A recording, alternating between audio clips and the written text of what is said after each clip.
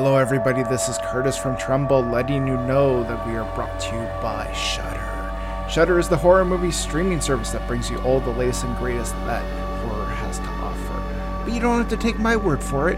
You can use Trumbull Pod, that's TREMBLEPOD, when you sign up for an account. This will give you a free 30-day trial on us, so you can check it out for yourself. With that said, let's get on with this week's episode.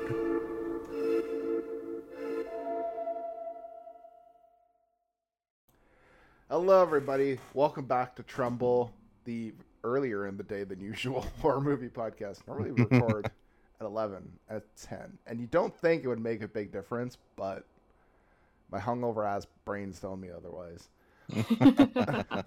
With me, as always, is Stephen Taylor. How are you two doing? Oh, good. Fresh and alive. That sounds like more than you are, sir. Even though you're the one that changed the time. Yes, exactly. I you know, there's no one I can blame for this except for myself. I'm going up to Steve's neck of the woods for a vacation. Yeah, baby. Yeah, I'm going up to, well, a Soyuz, which is the hottest place in BC, maybe the hottest place in Canada. Yes. Oh, so At it's like certain times 20. of the year. It's like 23 right there now. Then, right? Because it's Right now, cold yeah. in Vancouver right now. Yeah. Honestly, like in my neck of the woods right now, because we're like just after 10 right now, it's almost 20. Mm. So it would be a little bit hotter in Soyuz right now. That's cool. I like going. It's cool. It's crazy though because it's like the only desert in Canada, and there's been times I'm like doing things and I hear a little rattlesnake, and I'm like, what? Oh, there's definitely rattlesnakes in the Okanagan Valley for sure. Yeah. Oh, it's just wild. Like, yeah, you know, live in the very urban area of BC, so whenever I hear a rattlesnake, I'm like, oh, what the fuck? Well, and it's funny because there's also snakes out here. I forget what they're called, but they imitate rattlers. So they're not really a rattlesnake, and they're not poisonous, but they emulate it. So it's like, you know, obviously for predator reasons and everything, but it's like, god damn. Yeah. But we're not talking rattlesnakes. Although maybe we can do maybe we can find some rattlesnake horror movies and do like a double feature. Or maybe Snakes on a plane. Yeah, Snakes on a Plane, Anaconda. Do a double boy, feature. That's a rough week there. I would be down for Anaconda. That movie is goofy and I love it. Anaconda. Just for a winking dead body of John Voight. Yeah. His character entirely, basically. It's insane. Insane. Snakes on a Plane was a meme before memes were a thing. Absolutely. Mm-hmm. I remember taking a date to see that movie, and we were like, what are we watching? This is so stupid. But we're talking about a much better movie than Snakes on a Plane, Dead and Buried. I think one of the most underrated 80s horror movies, if not probably the most underrated, because most people won't discuss this movie when they're talking about great 80s horror movies, but we should be, because it's absolutely fucking fantastic. And it's a movie that I think if you haven't seen it and you watch it for the first time, you get all the cool reveals and twists and stuff. It's like, wow, like this movie is something. But what is Dead and Buried about? A suspense horror film set in a small coastal town where, after a series of gory murders committed by mobs of townspeople against visiting tourists, the corpses begin to come back to life. And you may be asking yourself, why, how? The movie doesn't necessarily answer it, and I don't think it really needs to, aside from Jack Albertson being a fucking great villain. I think what they push on it is witchcraft. Well, yeah, because they tee up the fact that, like, the wife is looking into voodoo. Yes. So it's got to be tied to that. And there's the scene with the hitchhiker, which is, like, one of the coolest scenes of the entire movie. The breaking down of her body and the rebuilding of it is so fucking well done. Yeah. But right after that scene, you have... It looks like whoever is standing next to the body, which I believe to be the wife, right? Yeah. you know, which pre-reveal and everything. I feel like she's reading from a book, and then all of a sudden the body wakes up. Yeah. Well, and they put the hearts in the coffins afterwards, which to me seems very witchcrafty. Yeah, absolutely. Mhm. But yeah, that's kind of where I landed on it. That it was like, yeah, voodoo witchcraft type thing. Yeah. Although, if witchcraft works in real life, would it not technically also be science? That's Good question. Anyways, that's fair. Yeah. When was the first time we all watched Dead and Buried? I honestly can't remember. It was some point in the 90s that I watched it. I don't even know how I watched it. But it's one of those movies where I just have, like, I remember the entire film, but yeah, I really can't put a gauge on it. I guess it was during my beginning of my cannabis days, I would say, in the 90s. This would be. Which probably would attest to that failing of memories, maybe. I was gonna say, like, I can imagine what smoking weed and watching this movie would probably be a little bit too much because this movie is already a wild ride before. It really is. It really is, and I will say that, like,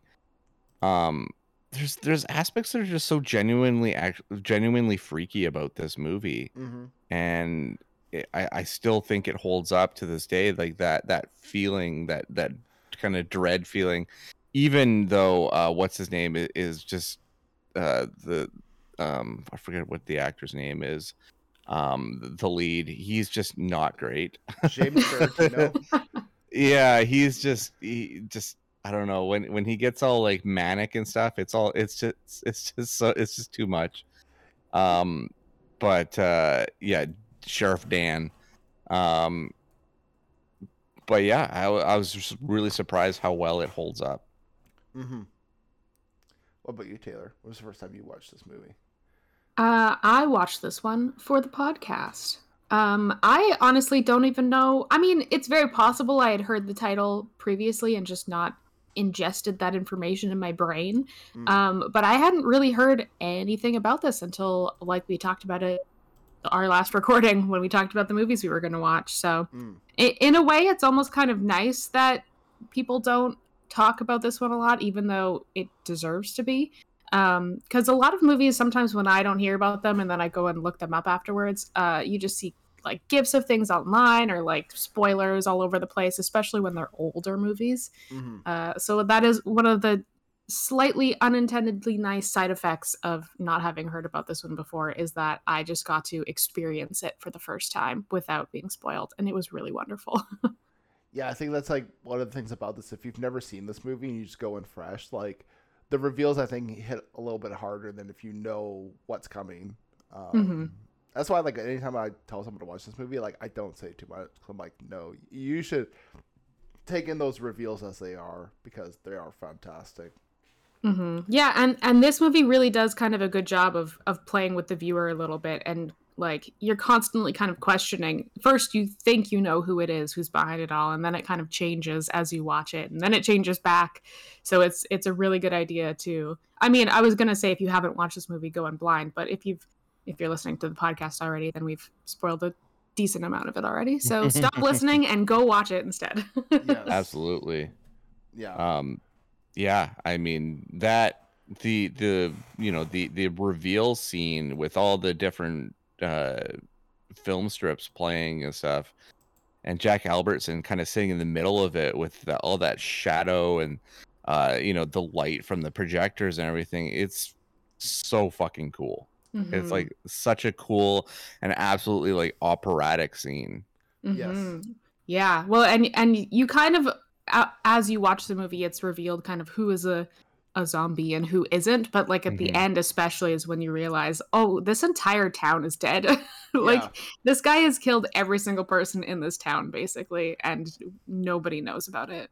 And sort of like Halloween 3, where they're doing the mask that are going to kill all these kids, and it's like, it's just a goof, just a prank. Like, this guy's just like, yeah, I'm killing people because I want people to see my art. I'm like, oh, that's fucked up. Also, fun little fact, but the actor that plays Freddy also was the dad in another Trumbull classic, Jack Frost. Oh. Yeah. In case anyone wanted to make those connections. Yeah, the first time I watched this movie was like a few years back, and I heard about it. It was on like a lot of list of like underrated horror movies or cult classics, and I was like, okay, well, a lot of times with those, I like to check out cult classic horror movies because a lot of times I'm like, okay, these are the ones that I haven't heard of before. Like everyone's seen Jaws and Psycho and all these other ones, and I'm like, nah, I kind of want to watch the stuff that's a little bit under the radar. So I went and discovered it and I watched it. I'm like, man, this movie's great. And I think it's great a lot of the times because you get actors like Jack Albertson, and Jack Albertson played Grandpa Joe in Willy Wonka. So in your mind, you're like, this is Grandpa Joe. He's a sweet, kind old man. And then when you see, like, no, he's actually quite fucked up. I think it really is really inspired casting. And when you find out that Jack Albertson was dying the entire time, basically, diagnosed with terminal cancer. And there was even points during the filming of this where the lead had to do scenes with Jack Albertson. He kept falling asleep because of his cancer. Like, he wasn't able to stay awake.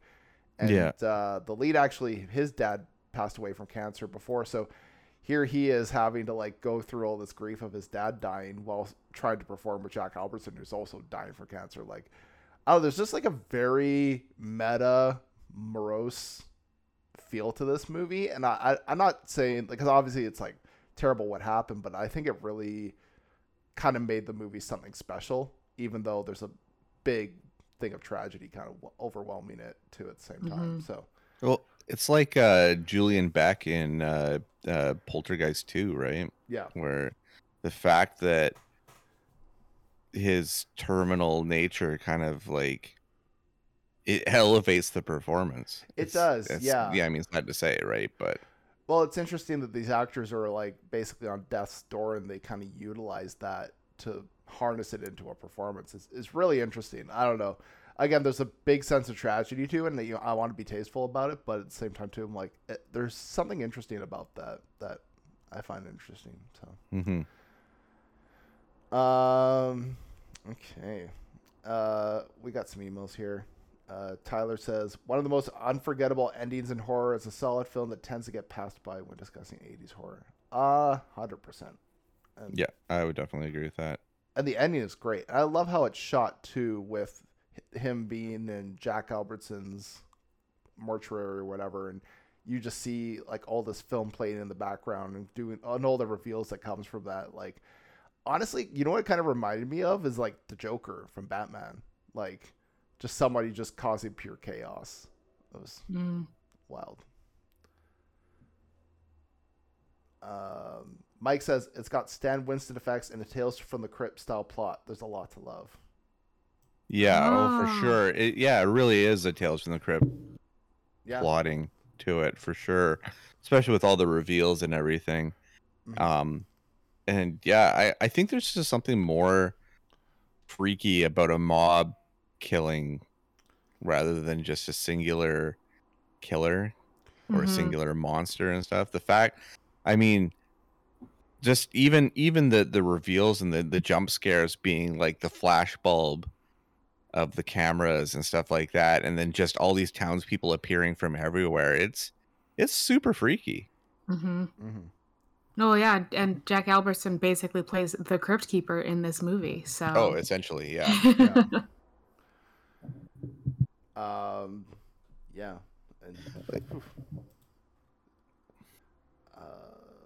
And I don't know, it's also played so well too, to the fact that you think that maybe that Dan has allies in town, even his own secretary, when she's reading the codex about Dobbs and about his incarcerations or being ejected from towns and stuff like that, about that he's not able to practice medicine anymore, like all that kind of stuff. It's like so well rolled out.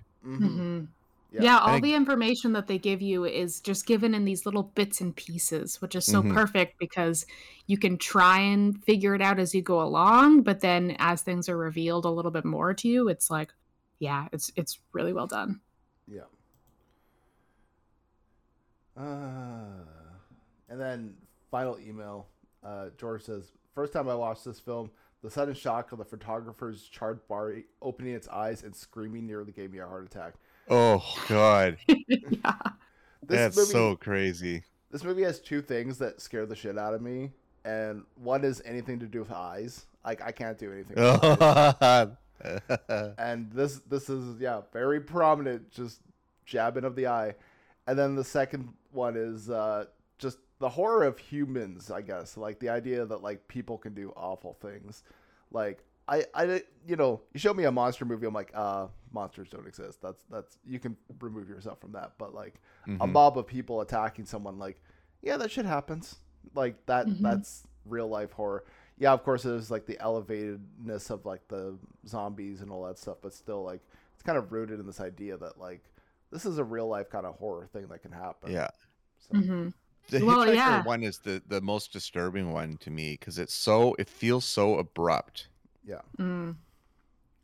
I was gonna say that them going back and killing George or Freddy or whatever his name is when he's in the hospital, and like the police officer is right about to go in and question him and try and get information, and then the blonde lady comes in. I don't remember if we actually got a name for her character, but the blonde lady comes in and just stabs him in the eye, and you're like, no, like he was so close. Lisa Blunt playing the nurse who I mean, I think she was like as big of a bombshell as she was back in the day. Like, I think it was like An Officer and a Gentleman or something.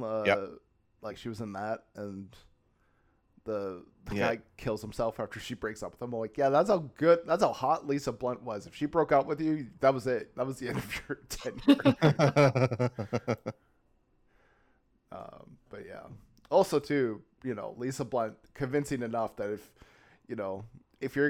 some girl is gonna be like undressing on a beach for you, and you're gonna buy that it's okay, that would be the type. Like, you'd be like, yeah, this seems okay, even though as soon as she appeared, I was just like, Prince of Darkness, baby. Yep. She's really great in that too.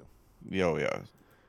I mean, we waxed on pretty good in our episode about it. I'd say that the casting in Prince of Darkness fucking rules. So yeah, Lisa Blunt's definitely a big reason behind that. She had like died of like a really rare disease too. Like, she wasn't even that old either. I think she was like only like 53. She was 53. Yeah. Oof. Yeah. Okay. All right, let's get on to some awards here. Best line. I put the one that always stands out to me, which is, you can try to kill me, Dad, but you can't. You can only make me dead. Yeah. That's a good one. That's a good line. I have to go with Janet's repeated line of bury me, Dan. It's just so haunting. Yeah. And she's walking backwards and stuff, and like, oh man, kind of disappearing around the corner. I was just like, oh, it's chilling. It really is. That whole burial sequence where like he's putting dirt on her and she like brings it over her own face and like sinks into it that was really cool, actually. Yeah. O'Bannon, like just the writing of this, because it's Shusin and O'Bannon that did this one, right?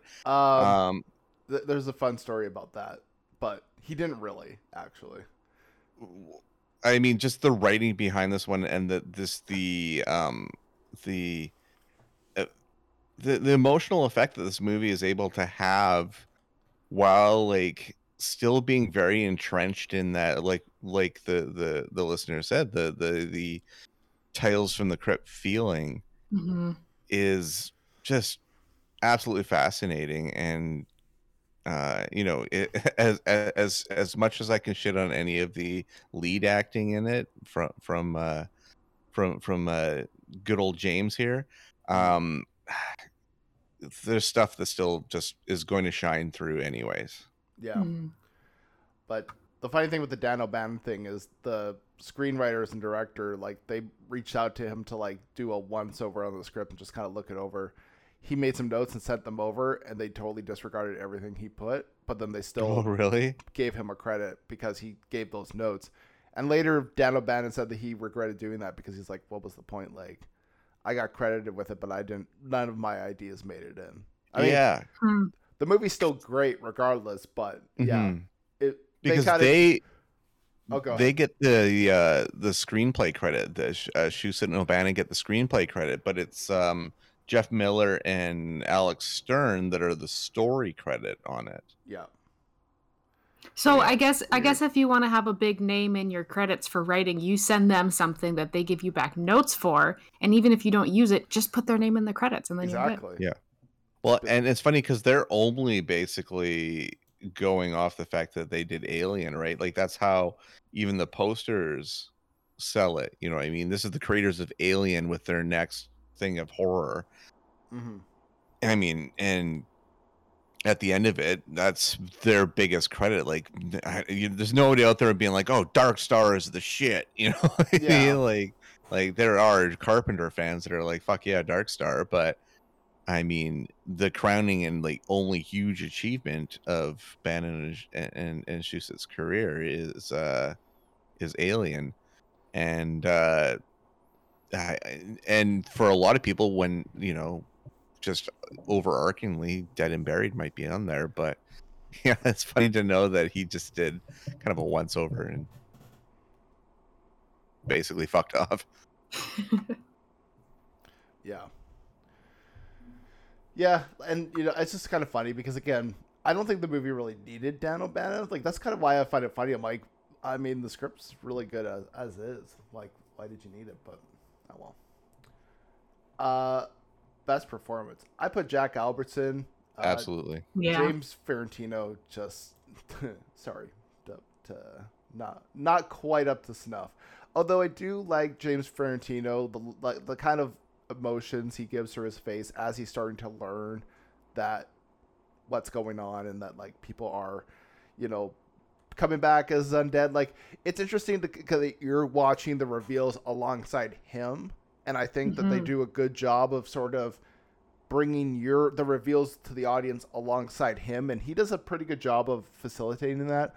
But like, yeah, it's like Jack Albertson's the MVP still. Like, just everything he does, and again, he's bringing a morose kind of performance. And if you've seen anything Jack Albertson's done before, Willy Wonka, the Poseidon Adventures, Fox and the Hound, Chico and the Man, like he never did anything like this before. Like, could you imagine somebody going and being like, "Oh, I can't wait to watch this new movie with Grandpa Joe in it"? Just like, what the fuck? So, anybody else got any other performances? That was pretty much it for me. Yeah, I would say Jack Albertson for sure. I really like Melody Anderson's performance in it because it's the red herring of the whole film, I believe. Yes. Yeah. And like especially the reveal is so cool. Like just to be in that old video, that old film strip. I really like that reveal. But yeah, I mean, Jack Albertson kind of overshadows everything because he's just so good. Yeah. Yeah. I'll give a tip of the hat to Lisa Blunt too, who really does femme fatale well. So yeah, every scene that she shows up in, you kind of get a little dread in you of going like, oh, she's gonna fuck someone up, I think. Yeah. But like at the same time, like, oh, she's sexy, she seems really nice, and then no, like you realize it's all a facade, but that's what makes it work so well. So yeah. Okay. Best kill. I went with the acid embalming, doctor. Even though it kind of is a little dated. Oh, for sure it is. For sure it is, because you can hear the ADR. Yeah. No, that's acid, and it's like obviously a rubber head. It's so funny, but I think by that point you already are so hook, line, and sinker into the movie that you're able to suspend that. I'd like to believe. Yeah. But yeah, it is 1982. Like, I give it a bit of a pass, but yeah, like part of me is like that face looks so fake. Oh yeah, it's bad. Well, and especially to follow up the Hitchhiker reconstruction. Mhm. with something that looks genuinely really crappy. But yeah, But yeah, it's just the implications of it are just like, holy fuck. yeah, just the Yeah. idea that you're pumping acid into someone's body. I'm like, that's pretty cool. So Yeah. Into their face. Into Ugh. their face, yeah. and then when you see the guy come back later, like, oh, what the fuck? Like, you had acid all throughout your body. How did they bring you back? But I guess they did. Molecule by molecule, I guess. Yeah, Jack Albertson really knows how to bring people back. So I mean, like by he this point, says- he's perfected his art. So Yeah. yeah, And he even says, like, the more mutilated, the better. Like, that's why I mutilate them, so I can make them perfect again. yeah. he's just really got something to prove. Dumbest decision. I put believing that a random girl would undress for you with no consequences. Absolutely. On a That one's beach. really funny. Yeah, The family, I feel like, makes some really boneheaded moves. oh yes. Yeah, why go into that? Anytime you go into someone else's creepy old abandoned house, you just Yeah. should know that you're gonna die. I just don't understand. Yeah, exactly. They just really didn't have any sort of, like, their panic plan was just terrible. Yeah. Yeah. Cool. I think it's time to score this. What's everyone thinking for a rating? The date on it just kind of takes a little of the luster off, but I'm still gonna give it a solid 8 out of 10. It still rocks. Albertson is such a fantastic performance, and honestly, I think we've all said this time and time again over this episode. This film doesn't get as much love and recognition as it should. Mm-hmm. So even if it's not like a perfect score that I'm giving, this is highly recommended if you're into horror at all, or if you want to see some good origins of horror. Dead and Buried's the shit. I really loved it. Want to Mm-hmm. kind of like play off that too.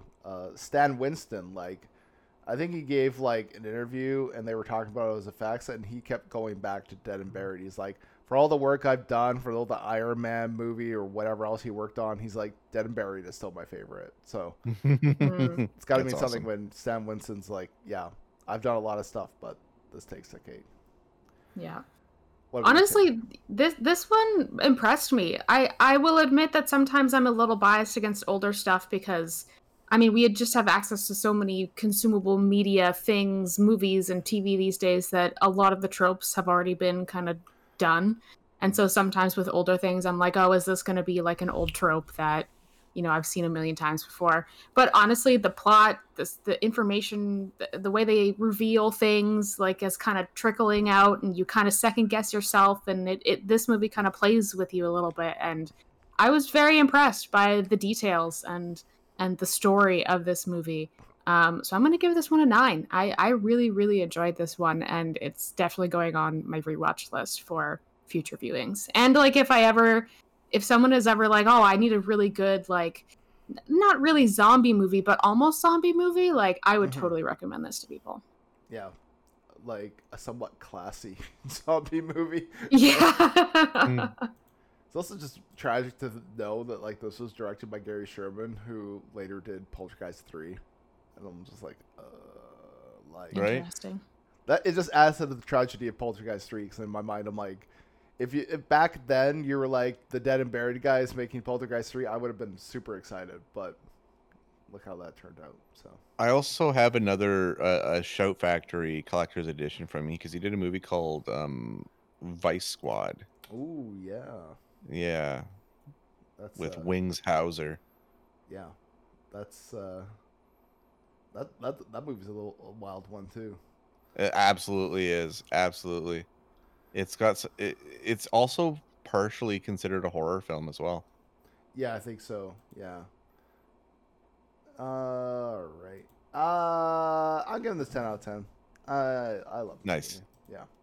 I think I recognize that there's issues with the movie, but I think for what issues I do have, like for me, it kind of gets overshadowed by everything that's great about this. So, yeah, Mm-hmm. 10 out of 10. I've rewatched this movie countless times, and like there's stuff that still gets me, like Lisa Blunt shoving the needle into Christopher Alport's eye. Oof. Oh, yeah. That's a lot. So okay. Well, Steve, where can people find you on the internet?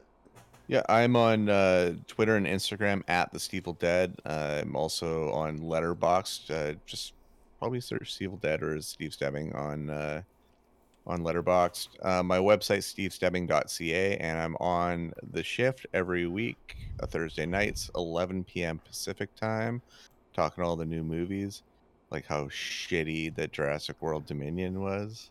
Oh yeah. To quote Whew. Ian Malcolm from the first movie, that is a giant pile of shit. Yeah, I mean the continued Fast and Furiousing of this franchise is really horrible, and the fact that they would bring the legacy cast in to just double down on the dumbest shit from the last movie and really not kind of encompass anything in the original film at all is just totally brutal. But I will say this week, or when this episode comes out within this week on Apple TV Plus, you'll be able to see a film called Cha Cha Real Smooth, which is fucking awesome. Such a great film. So Nice. it's like a romantic comedy, but really good. Nice. Cool. Well, Taylor, where can people find you on the internet? At some point, I will be back on Twitch and Instagram. My username is Techronomicon. I also have a blog that is not yet updated, but will be also in the future, cerseianic.home.blog. And that's pretty much it. I'm pretty quiet on the internet right now. Oh, and I have a Letterboxd that I am actually getting better at updating, at least with the ratings for the movies that we cover on the podcast. And my username is cerseianic there as well. Nice.